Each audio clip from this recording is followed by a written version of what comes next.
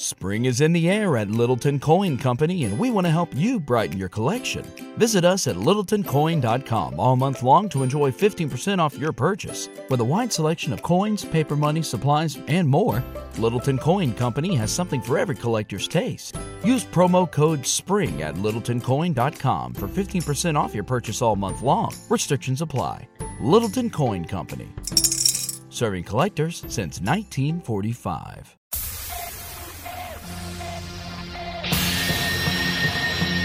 大地を踏みしめて君は目覚めてゆく天使の微笑みで連れ出して Hey, hi, hello. Welcome back to the Hunter x Hunter podcast, a subsection of the HBO Boys podcast. I am one of your local HBO boys, Ryan. James and I, by the way, are now doing a His Dark Materials podcast. Go check that out on the main channel when that goes up. But for right now, we're back to my favorite current anime that I'm watching. The only one, to be fair. And we're back with episode 11, Trouble with the Gamble. The summary of which goes like this. Mr. Oreo is in a gambling showdown with their remaining time limit on the line. Soon enough, Mr. Oreo only has 10 hours remaining. What an idiot. With no room for error, Mr. Oreo turns to a bet involving rock, paper, scissors. Mr. Oreo was confident going in, but he falls to his opponent's mind games. Of course he does. 2 wins, 2 losses. The group is in a tight spot, and their fate rests upon Kilowatt. So, as we continue within the first half of the first arc in Hunter x Hunter, the Hunter arc, as it's called, I believe, it has been a few bottle episodes in a row. Bottle episodes are episodes of television where you're only in one room the entire time. We've been in this one room in Trick Tower during the third phase of the 287th Hunter exam for quite a while, I will tell you. Mr. Oreo is facing LaRoute, and it shall be a game of chance, a gamble if you will, which I personally will, because LaRoute wants it that way. Gambling is her overall vibe, and Mr. Oreo is a dink. And I'll be honest, before I go on, I'm psyched to get out of this room whenever it occurs. 1 bottle episode is interesting, I would argue. 3 causes bone-scraping chills that I'm kind of over, but I'm not over the show. That's for dang sure. Actually, I think it stands to reason that if I was binging this show and not doing a show about it, where I stop every time after I watch one episode, I would be totally fine in this moment because it would not have taken me weeks to get through one room in a story. You know. Anywho, let's watch Mr. Oreo fail, one of my favorite pastimes. But before we do, I shall remind y'all that we have a Patreon, patreon.com/HBO Boys, boys with a Z, $1 or more a month. We put up a bunch of bonus content. We're doing this really cool Call to Cthulhu campaign that James put so much time and effort into. He fucking killed it. It's so good. He's a great D&D DM or GM, however you want to say it. The first episode of which is up on the main channel, and the second of which will be on the Patreon. I try to turn on the recording before we do main channel episodes so that we get like pre-episode banter, which is always fun. So yeah, it's only $1 a month. Bunch of stuff up there. Patreon.com. Support the show! So, Mr. Oreo and crew have 20 hours remaining after the Majitani bet and are up 2-1 in the series. So they only need one more victory to move forward, as LaRoute chooses her competition, which is a series of bets with time as the currency. At this point, LaRoute's shackles are removed and she takes off her robe, and it reveals that she's a straight dime piece, and this immediately makes Mr. Oreo even more useless than he normally is. Kilowatt from afar calls Mr. Oreo a pervert, which is hilarious, and Pika Pika is concerned, as he always is, and Gond looks like his balls just dropped, or he's confused. It's always very hard to tell.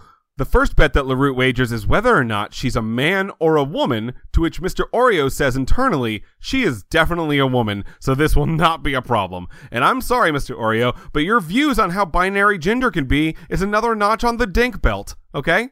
How dare you? Mr. Oreo says that, what if I bet you're a man? How am I going to tell? And she's like, well, I'll show you all the pertinent parts of my body. Easy peasy. That's how you'll know. And he was like, oh, perfect. You're a man. Now let me come in inconspicuously touch your whole bod, dude. Which she's like, great. That apparently does not matter to me in the slightest. Yeah, come over here. Do that. You just lost. I like winning and I don't mind being felt up by strangers. It's weird. Gon then is like confused, asks the crowd what's actually going on. So it turns out his balls are still in the sky and he's just generally still, as I said, confused, which is oddly comforting. Then Mr. Oreo walks over there and we assume feels Larute up. We don't actually know because the show doesn't show us. And then it just cuts to Mr. Oreo metaphorically rising to heaven as an angel, which I can safely say was both gross and delightfully surprising. That shit's not happening in Dragon Ball. I'll tell you that right now. Mr. Oreo walks back saying he regrets nothing, and his hand is emanating pink bubbles, which, correct me if I'm wrong, is this hand's way of saying I was just inside someone. It's vibes. Weird. The Rookie Crusher then begins to take us on a school trip, describing how someone who is betting safe to minimize damage will always lose if the person they're facing knows their game, which is not a lesson I needed to learn and kind of felt like a waste of time from a character I'm always angry at and I'm mad isn't dead. Then Mr. Oreo literally smells his hand while Larute discusses his gambling style internally. And this is either the best show ever made or complete trash. And that mystery, that specific mystery as to which one it is one of the most endearing parts of the show. Once again, to remind everybody, after that insane part, if Mr. Oreo loses, they lose 50 hours off the time they have to get to the bottom of the tower, and they still need to win one more if he does lose to get past this room, and now it is his turn to make a bet. Gon posits that Mr. Oreo should bet on if he is a teenager or not, and then Mr. Oreo ruins that bet by screaming out loud that he's not a teenager, and that takes Larute by surprise because 1, he does look old, and 2, she might be going to jail again, but for something entirely different. Mr. Oreo then says, let's bet on rock, paper, scissors. At which point Pika Pika says that he's a dumb idiot boy. Why would he do that? That's such a difficult wager. And I was like, all right, well, I know now that a math lesson is coming. This show has proven to me that anytime something to do with stakes occurs, either Pika Pika, Kilowatt, or the Rookie Crusher is about to teach us a lesson. I was like, oh, okay, well, let's do this and get by it. Mr. Oreo claims internally that he is a rock, paper, scissors master and has recently won a tournament. There are rock, paper, scissors tournaments, apparently, which is insane. Larute bets 80 hours that she'll win, which is even more insane because Mr. Oreo only has 10 to work with, so she's just doing this to psych him out. And with that, we poured away to a rock, paper, scissors lesson with Pika Pika, as I called, where he explains that it's not just a game of chance, it's more a game of wits, which is bad because, as we all know, Mr. Oreo is adult. Just when they're about to start, Larute then claims that she is able to read Mr. Oreo's dumb mind, and she already knows what he's going to use. Mr. Oreo starts to panic and refuses to believe it, but Larute calmly says that he will believe her soon enough when she crushes him. This in turn makes Mr. Oreo lose his cool even more, and then he uses rock, as stated simultaneously by Pika Pika in his impromptu gaming lesson, that nervous people unconsciously do to avoid any action that involves opening up. Also, for the record, they put their hands out on scissors, rock, paper, scissors, and that was the end. They didn't do rock, paper, scissors, go, which is sacrilege, and I will not stand for it. Also, this reminds me of the Middle Ditch and Schwartz moment. It's on Netflix under the same name I just uttered, where two pals are playing a game of rock, paper, scissors during their improv show, and the person who was definitely getting mentally dominated on stage at the time threw rock and lost. And now I wonder if the other guy who was dominating Thomas Middleditch mentally in that moment has ever watched Hunter x Hunter and knew what to do because of this show. You can't see it, but I'm pondering. I'm tapping my chin as to make it incredibly clear to everyone that I am within thought. Anyway, Larute then reminds Mr. Oreo that the actual goal here is to waste time as much as possible and that creating a series of draws is to her benefit and that she could just keep doing that because she can read his mind so goddamn easily. But she's not going to do that because of the love of the game and she likes winning, so on and so forth. So they do a second round and Mr. Oreo is still unable to calm down, so he uses rock again as she knew that he would. Larute uses paper and wins the match, causing a 50-hour penalty and the score to be 2-2. What a colossal idiot. They now have 59 hours and 49 minutes left, according to the onlooking warden, who is still eating cookies. Does this man have the metabolism of a hummingbird? Lippo, dude, you've been eating cookies for 4 straight episodes. I listened to one of these episodes back recently, And I was like, okay, I am talking way too fast. I can't even understand what's going on myself, and I did the episode. And also, I use too many voices. I don't use voices on the show I do with James, because James is like, stop doing that. Why are you, like, it's not good. You're not good at them, which is untrue. Look how good I am. Look upon my amazing effort. Anyway, I'm going to be listening back to this part weeks down the line and be like, you're as big an idiot as Mr. Oreo is. You stupid boy. So, the last match, as it turns out, will be against Jonas, also known as Jonas the Dissector, which is a great nickname. He was the most notorious mass murderer in Zaban City history, and it will be facing Kilowatt, who, as we know, but Jonas and, most of the adventuring party doesn't know, is OP as fuck. As Lippo starts to remove Jonas's handcuffs, the other prisoners start to take a step back to avoid him, except for Majitani, because he's stupid, who walks up to Jonas and is subsequently slammed into the wall. Jonas then removes his robe, and Mr. Oreo recognizes him immediately as the serial killer, and is like, Kilowatt, don't do this. You're going to lose. Prior to being captured, Jonas killed 146 people, all who were torn into at least 50 pieces by using his bare goddamn hands. In some cases, his victims were torn into 1,000 pieces, which is too many pieces. Too much time. This guy has a lot of time in his hands. When he was arrested, Jonas didn't even resist. Instead, he tore a large piece of flesh out of the left arm of the police officer for shits and gigs.